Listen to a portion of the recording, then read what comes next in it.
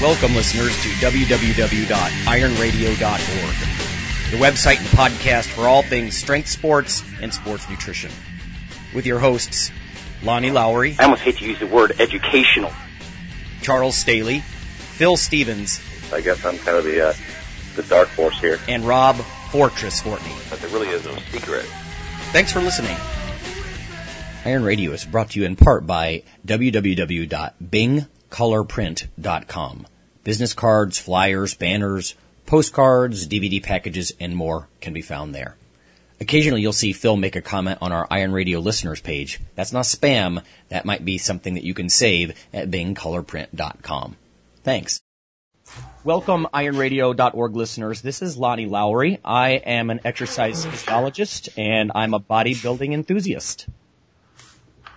Hey folks, Rob Fortress Fortney, former editor at Muscle Mag International, journalist, former competitive bodybuilder, and powerlifter. And this is Phil Stevens, strength coach, founder of liftforhope.org, and competitive athlete in Highland Games, powerlifting, and strongman. Awesome. And today we have with us a nutritional scientist who many listeners, I think, are familiar with, Layne Norton. Layne, why don't you just maybe introduce yourself to everyone? Okay. Well, my background in this industry is I have educational wise, I have a bachelor's in biochemistry, and I did my PhD in nutritional science. Just graduated with that in May from the University of Illinois. My area of specialization is in muscle protein metabolism, so that's kind of my nerdy background. And then my bodybuilding, I like to call it the application background, is I'm a competitive natural bodybuilder. I actually earned a pro card in drug-free bodybuilding back in 2006, and I just recently did my first series of natural pro shows this past fall or this fall. Oh wow! And then, done 3 shows and have another one. I have one more coming up. And then, also have, competed in powerlifting, set, a couple records in a few different organizations, although that's not, anybody who knows powerlifting knows that they're so fraction that most anybody can set a record, but I was ranked in powerlifting watches. I think my total was in the top 20 for my weight class in the USA across all different organizations last year. So I like to get my kind of I got into this industry, or I got into academia from bodybuilding and from lifting because when I was younger, I pick a magazine and one magazine says one thing and one magazine says another thing. Yeah. And I just got, so frustrated with trying to decipher what was real and what wasn't. And so I was already in sciences as an undergraduate, and I thought, biochemistry probably gave me the strongest backbone in terms of a base for scientific knowledge to then go on for whatever I would do later. And, protein metabolism just something that spoke to me, and I got the opportunity to study under Dr. Don Layman, who did a lot of he's one of the guys who really brought branched amino acid research to the forefront. Oh, yeah. And protein research to the forefront. So that was really, looking back on it, I didn't realize how lucky I was at the time, but really quite fortunate to get the opportunity to study under him. So and as all those things kind of evolved together, I got more serious about my bodybuilding, got more serious about my academics, and here we sit. I kind of do a little bit of everything, I guess. Yeah. So with your doctorate now, did you open your own business? Is that what you're doing then, or do you have a part-time faculty position or something? Are you really focused on your bodybuilding career?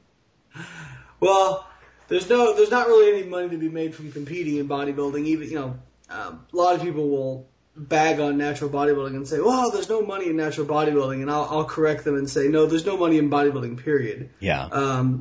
You don't make money off the prize money. But I actually, when I was in graduate school, I actually started kind of on the side, just working with people, getting them ready for shows. Because I was already, answering a lot of emails every day, just all the articles I have out there, I tend to get a larger volume of mail. And I was already answering a lot of emails, and I didn't mind answering, shorter questions, but then when people started asking me to write them up routines and those sorts of things, that takes a lot of time. So I started charging people kind of as a way just to validate my time for that, and that kind of grew into a full-time business. By the time I was finishing up graduate school, I was probably working, your normal lab day, and then in between assays, answering emails and those sorts of things. But, yep. I was probably doing another, 4, 6, 8 hours of work, interspersed where I could on my business. And so I kind of had a nice transition where by the time I was done just writing my thesis, I was also transitioning into having a full-time business. And now it is a full-time business. It's called BioLane LLC. And, so basically, I guess the best description of what I do, I guess I would call myself a physique coach, basically, or even, I work mostly, I'd say 50% of the people I work with are probably competitors, and the other 50% are real serious, maybe not wanting to compete, but definitely, very serious about pursuing their goals and very goal-oriented. I'd say like beginners and intermediates are probably about 5 to 10% of the people I work with. So it's something that's very fun for me. It doesn't feel like work. I respect people who are in academia a lot because it's an extremely difficult way to make a living. And people you'll hear some people say, "Oh, I got a cushy academic position." I'm like, man, there's nothing cushy about academia. It is very, very, very difficult. And, it's just, like I said, I have a lot of respect for people who do that. But after being involved with it for 6 years as a graduate student, I just really felt it wasn't something I was real interested in. I'm still interested in being kind of like, I do consult with a few labs on research. And give my input and those sorts of things. But as far as actually writing grants, I just have no interest in doing those sorts of things. So, all the respect in the world to people who do, because people just don't understand how hard that stuff is. No, there's no doubt. One of the reasons that we started this podcast, it's been almost 2 years ago now, was because of my academic background, and then Phil and Rob have the powerlifting background, and Rob and I have a bodybuilding background. So you're sort of a perfect guest here because you're, it's the same, you're one of us, man. Yeah.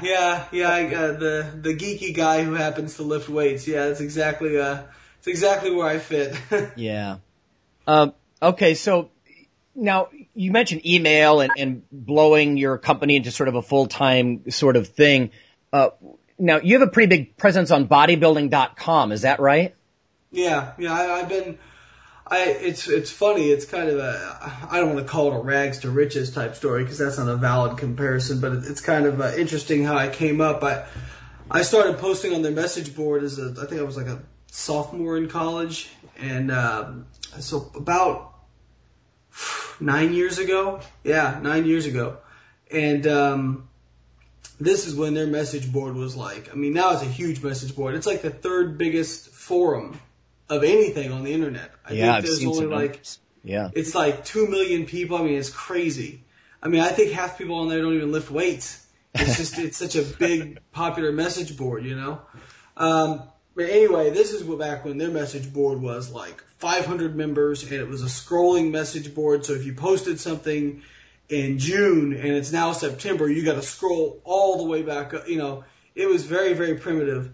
But I just started posting on there and kind of got a reputation as a guy who, had a little background and kind of knew what he was talking about, even though looking back, I didn't know what I was talking about some things. But, I started writing these little short articles and posted them on the message boards. And people kept saying, "Oh, you ought to talk to the main site and ask them, if they put your articles up because these are good." I said, "No, they don't want me." And so finally, I did. I sent them in some articles, and they said, "Wow, these are great. We'll put them up." And I've been with them ever since, and they've been great to me in terms of trying to help further my popularity and further my career. And we've always worked really well together. And probably the thing that got me the most notoriety was doing the web series with them, the Inside the Life of a Natural Pro Bodybuilder. That thing got ridiculously popular. I think there was one episode we had where there was over 100,000 views for it. Wow. So that's video? That was video? Yeah, it was a video series, and we did, the main series did like 20 videos or over 20 videos, and then we had several spin-offs of that series where like my wife was competing, and there was a 6-episode series about her competing, and then there was a Team Norton series where it was like they followed some of my clients who were competing, and I think all told we've had like almost 40 episodes or something like that. So, wow. Yeah. Really, really popular. They told me it's definitely one of the most popular videos on their website. So I've been extremely fortunate to have those kinds of opportunities present themselves to me, and just for whatever reason, people happen to be interested. So again, bodybuilding.com has been, without throwing too many plugs out there, they've been great for me, and they certainly have been a large part in me getting more notoriety. Cool. Yeah, very cool. As far as you're competing, you talked about sort of being almost old school in that you do power and bodybuilding. You mentioned some of your totals and whatnot. I bet Rob and Phil are thinking, what are those? So what are you what are you proud of? Like totals or different lifts? Yeah. So my best totals in my best individual lifts in competition, squats, I did, I was in the 220 weight class, and I compete raw, and did 584 squat with knee sleeves and a belt only, and then did a 700-pound deadlift, and then my best bench press was 364 in competition, which isn't great, but I had a pec tear 2 years ago that got surgically repaired, and that bench press was only about a year afterwards. So next time I compete, I anticipate that being much higher. But so my best total was like 1603, I think. It wasn't. I didn't have my best day that day, and I only ended up hitting like a 655 deadlift that day. But that was the day I hit my high squat and bench press. But the day I hit 700 on deadlift, I only totaled like 1598 because I went really conservative on bench because it was closer to when I had the surgery. Okay. Yeah. So I'd say most proud of is probably the 700-pound deadlift. I mean, that was, you go back in a time machine 5 years ago and tell me, oh, you'll deadlift 700 pounds. I'd have been like, yeah, that's funny. Yeah, those are big numbers. Yeah, I mean, I've always been good at deadlifts. I didn't really train them a whole lot until I decided I was going to do powerlifting. And I've always trained heavy. I've always thought, training heavy is an important component, even of hypertrophy. And I got interested in powerlifting because, I competed in 2000. I started going to graduate school in 2004. And competed again in 2006 where I won my pro cards. But man, it honestly probably set me back 6 months in my graduate studies, maybe even more than that. And I just told myself, I'm not competing in bodybuilding until I'm done with my PhD again. Because it was just too much. The diet and doing the cardio. And, if you're in the off season, I'm dedicated in the off season, but you just can't afford to miss any time when you're getting ready for a show. Yeah. Oh yeah. And, it'd been 3 years since I competed in anything, and I'm just a competitive person. And I was like, well, I don't have to do cardio or strict diet for powerlifting. I don't have to cut weight or anything. So let's compete in powerlifting and see what happens. And when I started really focusing on that, without even like working my deadlift, I went in and did like 585 for a double. One day when I first got started in the powerlifting training. And so it really shot up pretty quickly once I started focusing on it.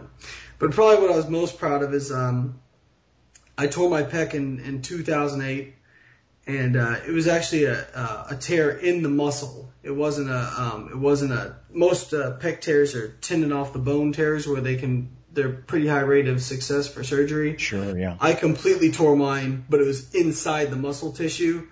And so very low rate of success with surgery. Most surgeons don't even want to do surgery, but fortunately I found a guy who was really very skilled.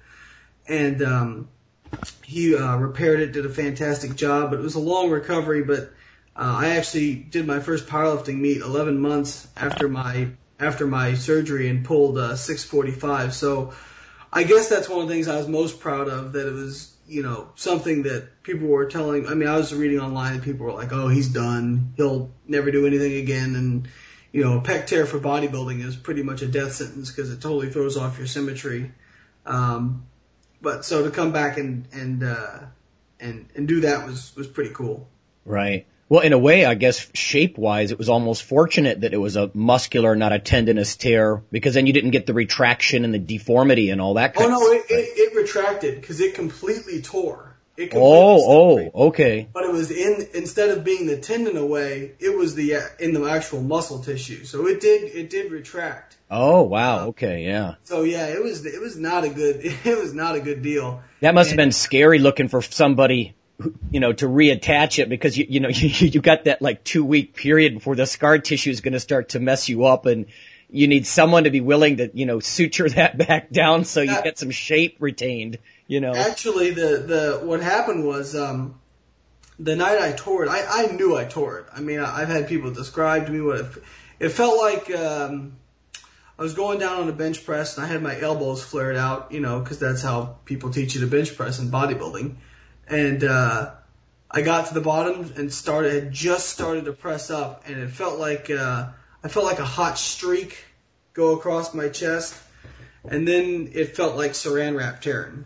And so I was very sure I had torn it, but I went to the ER, and most ER docs, this is actually a really rare injury for most doctors. Oh yeah. And they're having me move it around and stuff, and I'm, how painful is this? I'm like, well, it's just real tight. It's not. And actually, I was surprised when it happened. It wasn't that painful. It was just really, really tight and inflamed. And he's like, well, no, I think you just strained it. And I was like, oh, okay. And the next morning I woke up and there was no bruising, and so I'm like, well, maybe I did just strain it. And it never bruised, never any discoloration or anything. It never did, huh? No, it didn't bleed arterially. But that's surprising. So it took me a week once the swelling had gone down, until I actually saw the disfigurement. And then I said, okay, well, yeah, I definitely tore it. So I went and got an MRI. So by the time it was actually time, I found a guy and we'd done a consult and it was time for surgery. It was 17 days after I'd torn it. So there was some, scar tissue was already starting to form, and the surgeon, Dr. Michael Corcoran, he said when he opened me up, he's like, you didn't bleed arterially. It didn't look real nasty from the outside. He's like, when we opened you up, he said, your pec was a mess. He said, it took us 45 minutes just to find your tendon to reattach it. Because when it snapped, apparently my tendon had snapped back onto my delt and had scarred onto my delt. Oh, gosh. They actually had to cut it off of my delt and pull it down. And so it was funny because when I woke up, I'm like, man, my chest is sore. I expect that, but damn, why does my shoulder hurt so much, Yeah. But they were so worried about it, a normal pec tear, a tendon tear off the bone, they have you doing rehab, sometimes even a couple days into it. He's like, I don't want you moving that thing for weeks. So they had me wearing like a cuff to cuff my arm to my side, and I didn't get to take that thing off for 6.5 weeks. Yeah. So, he told me, he's like, I'm scared. Oh. So I was very fortunate. It repaired well, and man, you can't even tell now. It's just, it looks like this incision's even tiny. I mean, he was really unbelievable in terms of the surgery and afterwards. So, got real lucky with that for sure. Your story is good for people to hear. It's scary how similar that is. When I tore my triceps, I had total triceps tendon rupture, and same thing. ER doc, clueless, sent me home with ibuprofen and said it was a strain. Oh, yeah. I got an MRI scan. Luckily, I know some, orthopedic surgeons, and it's a complete rupture, let's get that tacked back down right away and this and that. And I mean, it's just amazing. So people who are listening, if you're convinced you had a tear, if you hear that sort of tearing sound, and again, for me, it wasn't pop. Yeah, it wasn't real painful, but, stay persistent, talk to a sports medicine physician, go to an orthopedist and get an MRI scan so you can know for sure, because especially in bodybuilding, you need that reattachment. You're never going to be the same. You're just not. Absolutely. I mean, I read a lot of medical journals during that period where I was trying to get surgery, and, the recovery for people who don't get surgery for a tear, it's like, maybe 40% make it back to functionality in terms of what they were before. And that's normal people. That's not even athletes. Athletes, you'll never get back that kind of functionality. But if you have surgery, it's, usually pretty darn successful. Right. So, but the sooner you get it done, so like you said, don't take no for an answer. Because those ER docs, I mean, let's be honest, they just want to get you in and get you out. Sure. You're not bleeding all over their table. You're not in any kind of immediate danger. They're kind of going to tell you what they want you to hear. There's no benefit for them saying, oh yeah, you tore it, Right. They figure if it's bad enough, you'll go to your doctor and they'll, tell you to go get an MRI. So if you think you tore it, go get an MRI. And as far as doctors go, your best bet is finding somebody who works with athletes in your area and finding, the guy I worked with was a surgeon for the Chicago Bears. This is when I was living in Illinois. So he had done a lot of pec tear reattachments. He did one on their fullback. But he said, he's like, yours was the worst I had to do because it was so difficult just because of where your tear was. Right. So how do you look now? I mean, is there any difference from before? I can tell a difference just because, I've looked at myself every day for, ever since I've been a narcissist in bodybuilding, but, the judges at my shows, a lot of them judged me as an amateur, and now as a professional, they said, we knew you tore it because we'd read about it, and we were looking for it, and we couldn't tell. So I was very fortunate. I mean, there's no size difference. It's just little tiny things I can tell the difference about it. It looks just slightly different, but really, I mean, the surgeon, anybody who's listening, if you're in the Chicago area or Midwest and you have, muscle tear or, any kind of shoulder, chest, whatever, Dr. Michael Corcoran at Oak Orthopedics in Kankakee, he's the guy you want to go see because he was awesome. Cool. Hey, Phil. Yeah. What have you torn? You're like Mr. Tear, aren't you? Yeah, I've torn. The main one was my bicep, and like you guys said, I mean, it was essentially pain-free. It sounded like somebody snapped a rope. Yeah. And that's the ER. Well, if you don't hurt, you're fine. But at the same time, my bicep was sitting up on top of my shoulder, and I was like, well. But, yeah. And then some little things, shoulder stuff. I tore my infraspinatus and crap like that. Yeah. But, you're all power, right? Phil, you don't have any bodybuilding aspirations, do you? No. Yeah. So kind of hell with it for you, right? Those are like badges of honor in powerlifting. Exactly. Yeah. Hey, Phil's got natural proportion and symmetry. Well, the thing is, because I was ran over and had my leg pretty much tore off, if you look at me, I am not going to ever be symmetrical. I have one glute that's half the size of the other and one spinal erector that took over, and it's twice the size of the other. Okay. So, I'd have to play the asymmetry card and just go as the most asymmetrical bodybuilder. Yep. That's only turned to one side. Yeah. There you go. I had read a lot about guys popping their biceps on deadlift when I was getting back into powerlifting because I was doing some deadlifting and I was posting my videos up on YouTube and people were like, oh, you just tore your pec. Aren't you afraid of tearing your bicep? And I'm like, what the hell are these guys talking about? Tearing biceps. So I Google, bicep tear deadlift. And sure enough, there's tons of videos of guys popping their biceps on the underhand on deadlift. And so I'm like, crap, because I don't want to go tear a bicep. So I actually started using a hook grip on deadlift, which actually, I probably get more comments on that at my meets than the actual weights I'm lifting because people are, 700 pound with a hook. I mean, there's guys that have done a lot more. I mean, Mikhail Koklayev does like over 900 pounds, but a lot of people say, did you just double overhand that? I'm like, no. It's a hook grip, but it's definitely useful for people. If you're worried about that sort of thing, hook grip can possibly save your biceps. But that is extraordinarily painful, isn't it? I think I'm just lucky. I have skinny thumbs and long fingers, so I only use it on my single rep maxes because for like multiple reps it gets jarred loose after every rep because when the weight hits the ground. So I actually use straps on my. It's funny because I'll warm up in the warm up room. My hook grip, it works better the less I use it. My grip is strong enough; it never comes undone, especially when I'm using chalk. But I found it's actually stronger the less I use it because my hands don't get all calloused up. It works better when the tissue's soft. And so I'll be, my meets, I'm warming up in the warm-up rooms, and guys keep coming. I'm wearing straps, and guys will come up to me and, you can't use those in the meet, right?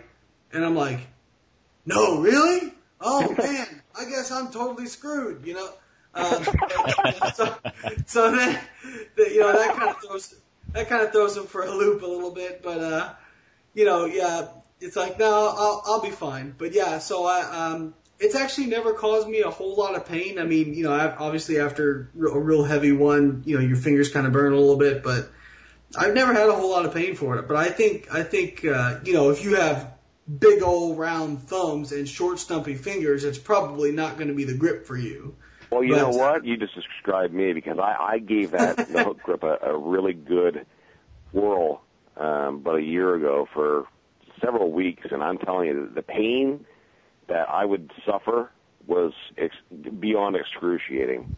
It just wasn't working for me at all. If you stick to it, Rob, you'll kill all those nerves. And you just Listeners, don't listen to Phil on everything he says. Remember, Phil is like a gnarled old oak tree held together with scar tissue and bone spurs. He just said he only had one butt cheek, so I might want to be careful about listening to him.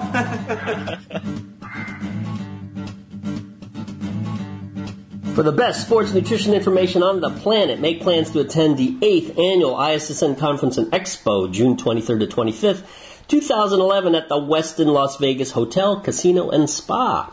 We'll have the latest on creatine, beta-alanine, protein, nutrient timing, and much, much more. So for more information, go to www.theissn.org. No, I think for whatever reason, I just got lucky in terms of how my hands are structured.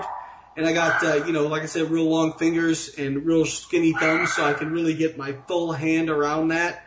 And just never had a whole lot of pain. But, it obviously, for some people, it's not going to work. So. Is that a dog? Yeah, I'm sorry about that. Those are my brats in the background, and my neighbor is a freaking idiot, and they walk their dog out in front of our door every single day, and it's like, just stay in your yard.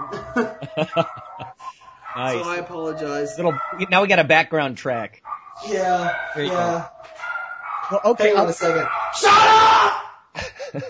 Okay, we're good. Sometimes you just gotta yell at them. Shut up or Daddy's gonna eat you. I hope nobody from PETA is listening to this phone call. I might get some angry emails. Okay, I'll tell you what. Let's move on to the topic of the day. Actually, that became a bit more of a war stories than anything. But what I want to talk about a little bit today, of course, is obviously leucine, because Lane, you have a big background in that. I've been reading Don Lehman's work for forever, and some of your work too, actually. And so I just wanted to kind of touch on this because I think leucine it's one of those things that, gosh, I remember when I was in grad school in the early 90s, you could read about the protein synthetic effects of leucine even then. And then it seemed like in the 90s, branched chains started getting poo-pooed, at least in some level, like in sports nutrition textbooks and things like that, because they didn't do things like boost immediate acute performance, let's say, or, stuff like that. And then there was almost this renaissance, it seemed like to me, where people started looking at branched chains and especially leucine again. And now there's just all kinds of information about leucine. And so that's what I wanted to ask you about. So can you give listeners a little history of leucine and, what your interests are in that amino acid? Yeah, sure. Actually, because I don't want to say our lab was, Don Lehman's lab was the ones who, discovered this whole thing. But Tracy Anthony and Josh Anthony, they were, before they got married, they were working in Dr. Lehman's lab together. This is like probably late 90s. And they were looking at different studies and protein and effects on protein synthesis, and they kept noticing this correlation between post-meal plasma leucine levels and protein synthesis, that it seemed to be a pretty strong correlation. And they went to do their postdocs at Penn State under Dr. Jefferson there, his lab. And they told that's a more biochemical-based lab. Dr. Lehman's lab is more metabolic, more nutrition-based. And they told Jefferson, they said, we really think it's leucine. And Tracy told me that Jefferson kind of laughed at it the first time and said, oh, that's nonsense. And I don't know exactly what the story is. I might have gotten it kind of mixed up. But basically, he was pretty skeptical about it. And then, of course, that there was probably 24 studies that came out of Penn State about leucine, sure enough, that Tracy and Josh did, and really showed that leucine will stimulate muscle protein synthesis. And interestingly, Dr. Garlick, who's also Peter Garlick, he for anybody who knows any history of protein metabolism, this guy's like the god of protein synthesis. Like, he developed all the techniques that measure protein synthesis, all these tail vein injections, flooding dose isotopes. He actually ended up going to transferring to Illinois when I got there. So I got to work with Lehman and Dr. Garlick. So it was like unbelievable timing for me. Geek heaven. Yeah, exactly. And Garlick is a great guy and very helppful. And he did a study where he actually kind of said, okay, well, leucine does this, but what if we just, you're in most of these studies, they were given pretty high doses, even if it was orally, it was pretty high doses. So he gave the rest of the amino acids too, and wanted to see, okay, well, is it just some kind of thing where you flood the system and you get a response? And found that it was just leucine. Leucine was the one that was responsible for muscle protein synthesis. And so our interest when I got to Lehman's lab was, okay, can we replicate this when we're using complete meals? Like, everybody's shown that there's kind of a dose response if you give it orally with a gavage to rats, or you give it in a powder or what have you. But most people don't consume it that way. I mean, bodybuilders will, because they would eat dirt if you told them it'd make them grow. Absolutely. But we were more interested in, okay, if we. My first study was giving, we gave isonitrogenous doses at 3 different levels of wheat protein versus whey protein, and looked at protein synthesis, and found that, whey was better than wheat at every single level that we fed it. And, that it was basically, the difference was whey was better at increasing plasma leucine, and that so for like we gave a diet that was 10% wheat and whey, 20% wheat and whey, and 30% wheat and whey. And we supplemented the wheat group because it's deficient in some of the amino acids. So we supplemented it to make it, a high quality protein, quote unquote. And but still found that there were differences in protein synthesis. And so, we thought that was pretty. Nobody had ever kind of looked at it from that angle. Of leucine content and protein sources. And then we went and replicated that with a few more protein sources. We compared wheat, soy, egg, and whey, and found that, there was basically a dose-dependent response of the leucine content of these protein sources. And furthermore, that there's a break point. We found a break point where basically you can feed a certain amount of protein, a certain amount of leucine, and you actually won't get a response in plasma leucine, but you reach a break point at which once you finally get there, you get about an 80% increase in plasma leucine. So it's not linear. It's not like you give a little bit of leucine and you get a little bit of rise in plasma leucine. There's a defined break point, and you got to hit that break point. You got to get an increase in plasma leucine in order to get an increase in muscle protein synthesis. In every group, yep, good to know. In every group we measured, if you didn't get an increase in post-meal plasma leucine, there was no increase in muscle protein synthesis. So that was pretty interesting, and we designed a long-term experiment around that, around giving, meals that would either hit that threshold or not hit that threshold, even though the total protein intake would be the same throughout the day.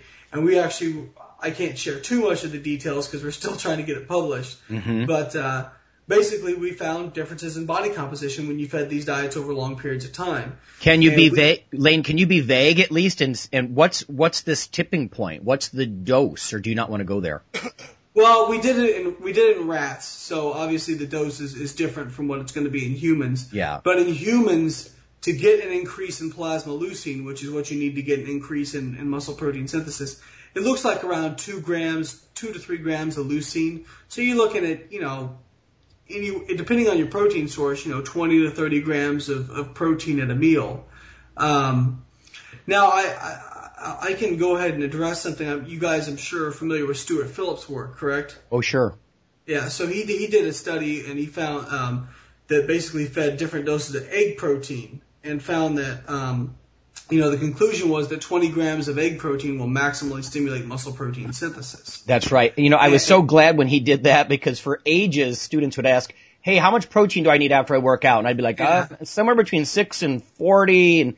And for listeners, that study was very cool that Stu and his group did. In fact, we had one of Stu's grad students on here, Nick Bird, just a couple of weeks ago.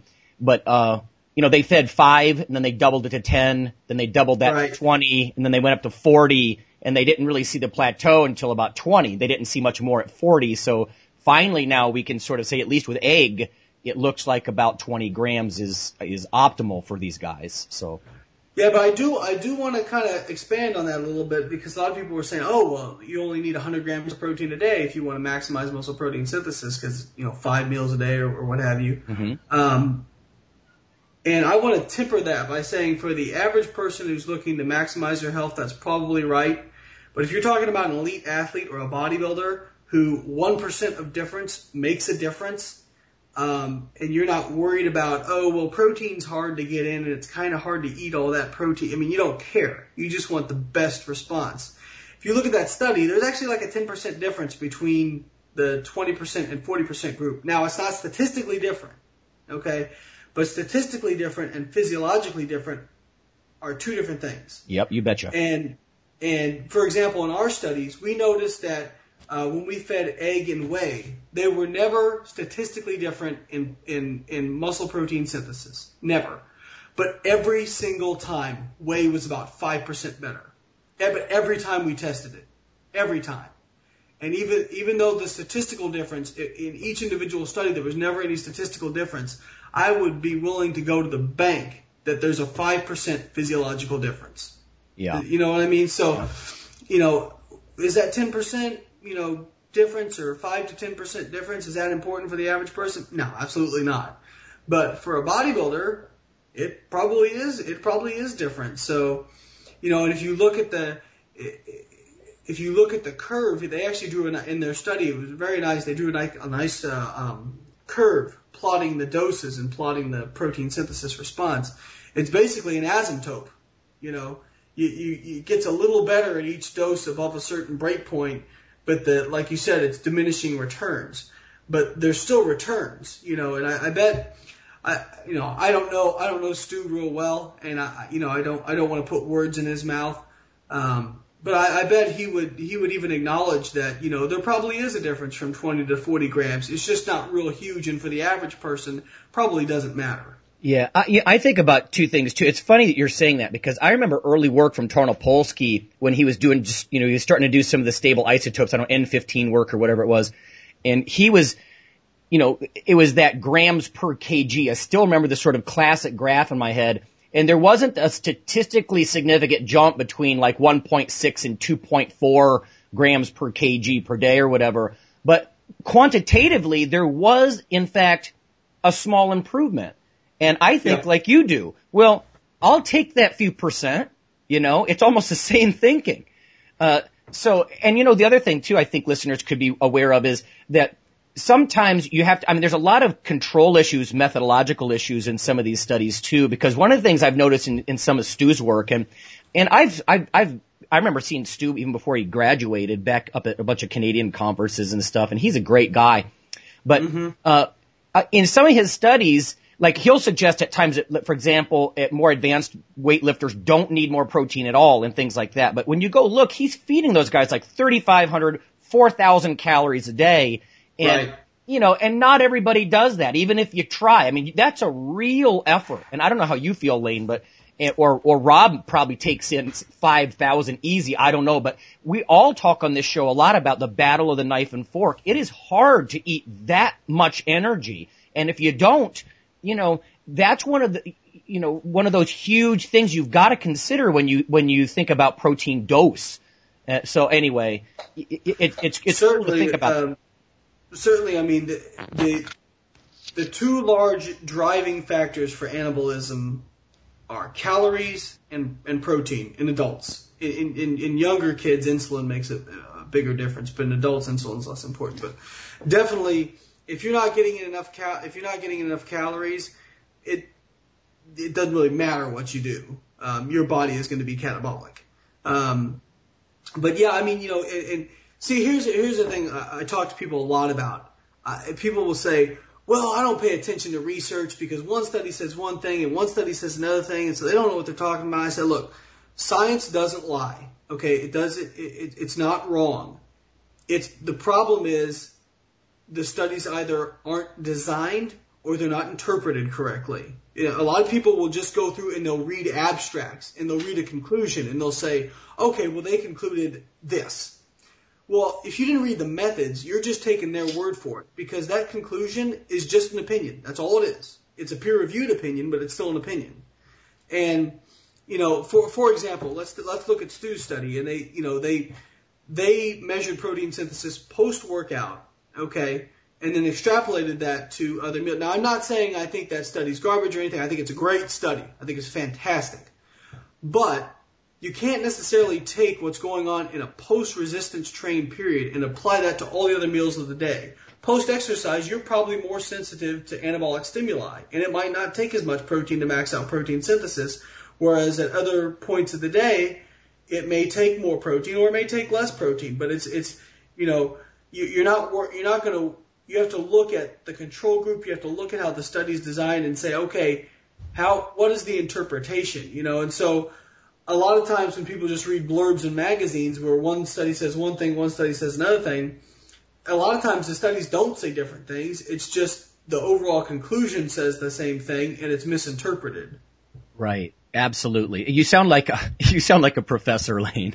That's the stuff that I tell students all the time. The evening news is they just jump to the results, and educated people say, how'd you get there? How'd you measure it? Or in who? What population? You gotta think about the methods because that's right. If you're talking about advanced weight trainers who are well fed or, different times of the day, there's so many other things to consider. And what happens is, you're right, you get a journalist or something get a hold of that, and they try to over-conclude to make it more exciting, and that, in effect, kind of makes it wrong. So, and journalists in particular only care about epidemiological studies, which drives me nuts. As if they were cause and effect, right? Yeah. Exactly. Because that's the only thing they think the average public understands. So they're like, people who took this had a higher rate of cancer. The best way you can, if you want to tell somebody how much those studies mean, just explain to them that in the summer months, murder increases, the rate of murder increases. And in the summer months, ice cream sales also increase. So based on this logic, ice cream sales are causing increases in murder. Right. So you hear that, all you guys selling ice cream out there, according to these scientific journalists, you are the ones that are responsible for our higher murder rates, so shame on you. Right. Not cause and effect, yeah. Yeah, there's a very big difference. Well, just yesterday, and again, I'm not in your both Lonnie and Lane's league here, but just yesterday on the news they were talking about how some research showed that at KFC they're Double Down or something, some highly fried sandwich or something was actually contained more cholesterol or or it had less cholesterol or something than egg yolks. And that, therefore, it would be safer just to have this KFC thing. Oh. I know this is off track a little bit, but I think that's those things with the bun is made out of meat. Aren't those the things? I'm pretty sure. I've never had one. I don't really know what it's about, but I think it's something. Brilliant. and when I was watching this, again, I'm coming from a very primary way, from you guys like you. I don't know what we're talking about, but I'm just watching this and listening to these journalists talk about this. I'm thinking, well, there's something wrong here. Like, there's got to be something wrong there. Cholesterol in particular, I could spend, Layman actually has very well versed me in a lot of the cholesterol research, even though I'm not a specialist in blood lipids or anything.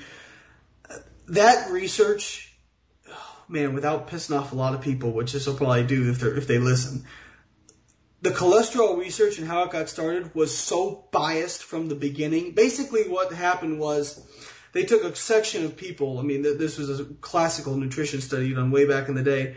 And they said, okay, we know these people that have higher risks of heart disease have higher cholesterol.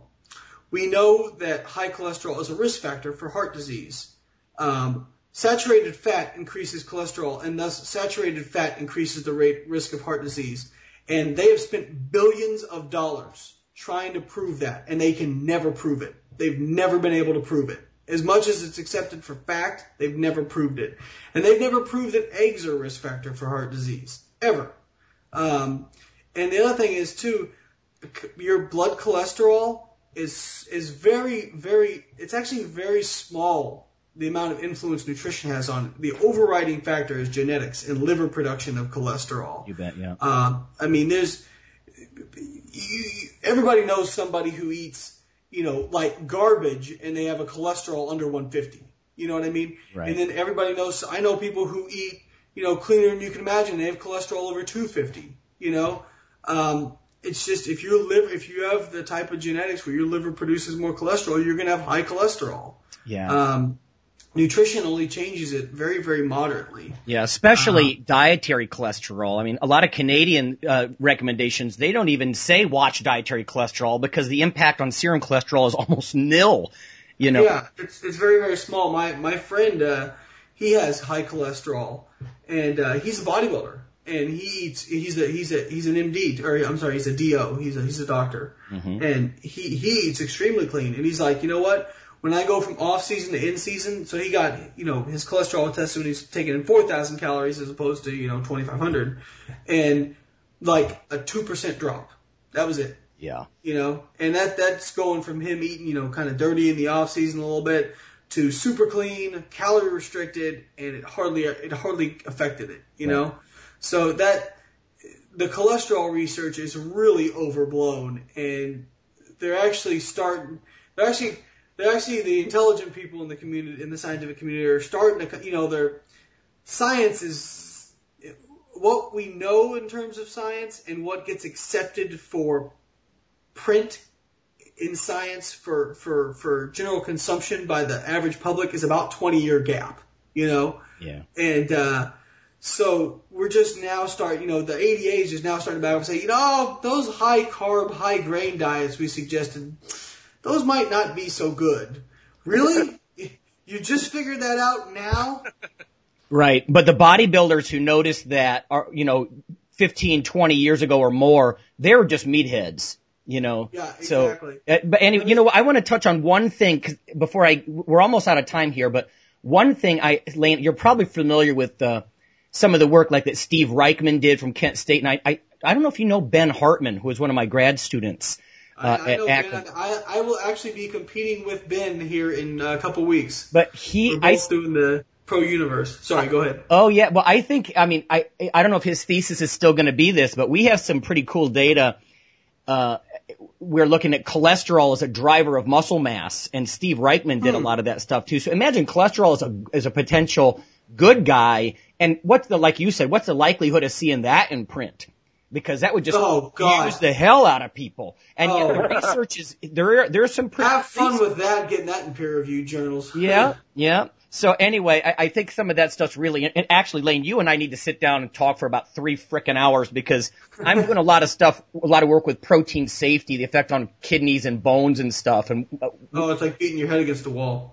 Anyway, it's fun stuff. But I wanted to ask you one thing before we're done, and that's back to the leucine thing. Is how do you think that bodybuilders should best use that? Is its role more in off season and you're adding it to additional protein shakes, or is it more likely that it's a dieting technique where you would almost do semi-fasting and then just hit, bits of leucine throughout the day?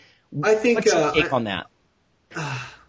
Without getting, like you said, you're almost out of time, so I'll make it brief, and, it'll be one of those things where I can't explain it too much. I'll just say take my word for it. We found that, actually adding in leucine in between meals, eating a little bit less frequently, but adding leucine in between meals actually amplifies the anabolic response to a meal. There's what's called a refractory response of protein synthesis. After you eat a meal, you don't... Basically, after you eat a meal, there's a certain point at which protein synthesis drops back off, even though amino acid levels are still elevated. If you add supplemental leucine, it seems like you can overcome that. And so you actually get a potentiation of muscle protein synthesis by adding in leucine, maybe like 2 hours after a meal, and then like 2 hours before your next meal. Dieting, I think it's more useful as a tool, because when you're in the off season, you're getting so many calories, you're really kind of optimizing everything. I still think it's useful, but when you're dieting, basically what you can do is you can keep your protein a little bit lower, keep your total calories a little bit lower, but you're still getting more anabolic bang for your buck. Because, leucine per gram leucine is going to have a bigger anabolic impact than per gram of other calorie sources. Right. So, I think, maybe like 3-4 grams of leucine in between each meal, and then like 3 or 4 grams post-workout, and you'd really get the maximal benefits out of it. I mean, this is all just theory. I've never done a controlled study on this. But sure. Based on what I know about protein metabolism and what we found in our labs, I think that's a good way to use it for bodybuilders looking to maximize muscle mass. So if I can just summarize, you're talking about 3 squares, like a breakfast, lunch, dinner, and then snacks in between and post-workout, or maybe bedtime as well, just 2 or 3 grams of leucine. I'll tell you what I do. I eat 4 meals. I think most people eat too frequently, but that's a whole other bag of worms. I think most bodybuilders eat way too frequently, and I think it's actually counterproductive. But I eat 4 meals during the day, and I eat 1 meal at night. I have to wake up to go to the bathroom every night, so I just chug a shake when I get up. And in between each of those meals, I'll have, 2 hours after one meal, 2 hours before another meal, I'll have 3 or 4 grams leucine. In the off season, I'll have I'll have some carbs with it, so I spread out my calories a little more, make it easier, because it's hard to get in 4,000 calories in 4 meals. Yeah. But when I'm dieting for a show, I'll just have just branched chains or just leucine. So, have it, halfway in between each set of meals. And then I have it, right after my workout. And that has worked very, very well for me for putting on muscle in the off season and maintaining muscle in pre-contest. Awesome. Just one question. Sure. Leucine in and of itself, I mean, correct me if I'm wrong. I mean, if a guy just tried to take leucine, I mean, it's essentially going to be kind of useless without other amino acids taken in during the day, correct? Oh yeah, you've got to eat. Got to eat enough total protein, because you need the building blocks for. So there's 2 aspects of synthesis. You've got to stimulate synthesis to get the machinery going, but you need the building blocks to actually synthesize more protein. Now, the amount of protein you're going to need as building blocks isn't a whole lot, because the maximum amount of net synthesis you're going to get per day is probably 10 grams of muscle tissue, if you're lucky. You do need you need enough total protein. But for most bodybuilders, that's not going to be a problem. I would say, even though I'm a big proponent of high protein diets, I'd say a lot of bodybuilders overconsume protein. There's guys that say, oh, well, if 1 gram per pound is good, then 5 grams per pound must be even better. Nah, there is definitely, I mean, even though I talked about getting a little better with higher doses, there's definitely a cap. And I think there's probably a point at which you actually impair your gains because you're robbing calories from carbs or fats that at a certain point are more useful than the extra protein. Yeah. Gotcha. Okay. Yeah, I thought you might ask that, Phil. I remember you kind of speculating on that before, like how much of leucine almost as a drug to stimulate protein synthesis versus the other amino acids for the building blocks to put it all to work, right? Yeah. Exactly. I mean, essentially the way I kind of look at it I listened to Lane's talk with you at the ISSN a couple years ago, I guess now. It was kind of like looking at leucine if we had a power cord running to a light bulb and there's a light switch in between. Leucine is essentially the light switch. Yes. If there's no power actually running in the line, it doesn't matter if we turn the damn light switch on. That's right, and it's actually the same thing with calories too. If your calories are too low, it impairs the stimulation. All right, good answer. Okay, everybody, we are out of time, so I wanted to thank Lane before we go. So thanks for coming on, Lane. We really appreciate it. I appreciate you guys having me. I had a time. Sorry about the noise in the background. Yeah, no sweat. And thanks a lot. Yeah, thanks. Oh, Lane. thank you guys. Yeah. Okay, and just a quick announcement as we wrap up here for listeners. Our October contest is over about, send in your guilty pleasures about what machines that you really like. If you're going to stray from squats and benches and deadlifts, what machines really hit the sweet spot. We got some good entries in that contest, and we'll announce those probably next time. Hey, Iron Radio listeners, this is John Mike. I just wanted to tell you about the American Society of Exercise Physiologists is pleased to announce the 2011 national meeting on September 22nd, 23rd, and 24th in Albuquerque, New Mexico. This will actually be the fourth time the national conference has been held here in Albuquerque. This 3-day event will be held at the Radisson Hotel and Water Park, New Mexico Sports and Wellness, and the University of New Mexico, and partly hosted by the Exercise Science Program here at the University of New Mexico. Go to www.ascp.org to learn more about this exciting conference. Thanks so much. Iron Radio is accepting donations. If you like Iron Radio, if you like what we do, the education, interviewing industry personalities, or many of the pro bodybuilders or coaches that we've had in the past, please just click on the donate button at www.ironradio.org and make a donation. We've had some great donations from people that have kept us going. Thank you so much. So please visit the website, click on the donation button, or if you like, and it's a similar situation, buy some Iron Radio cool stuff. We've got T-shirts and mugs and things like that, and those things help support the site and keep us on the air.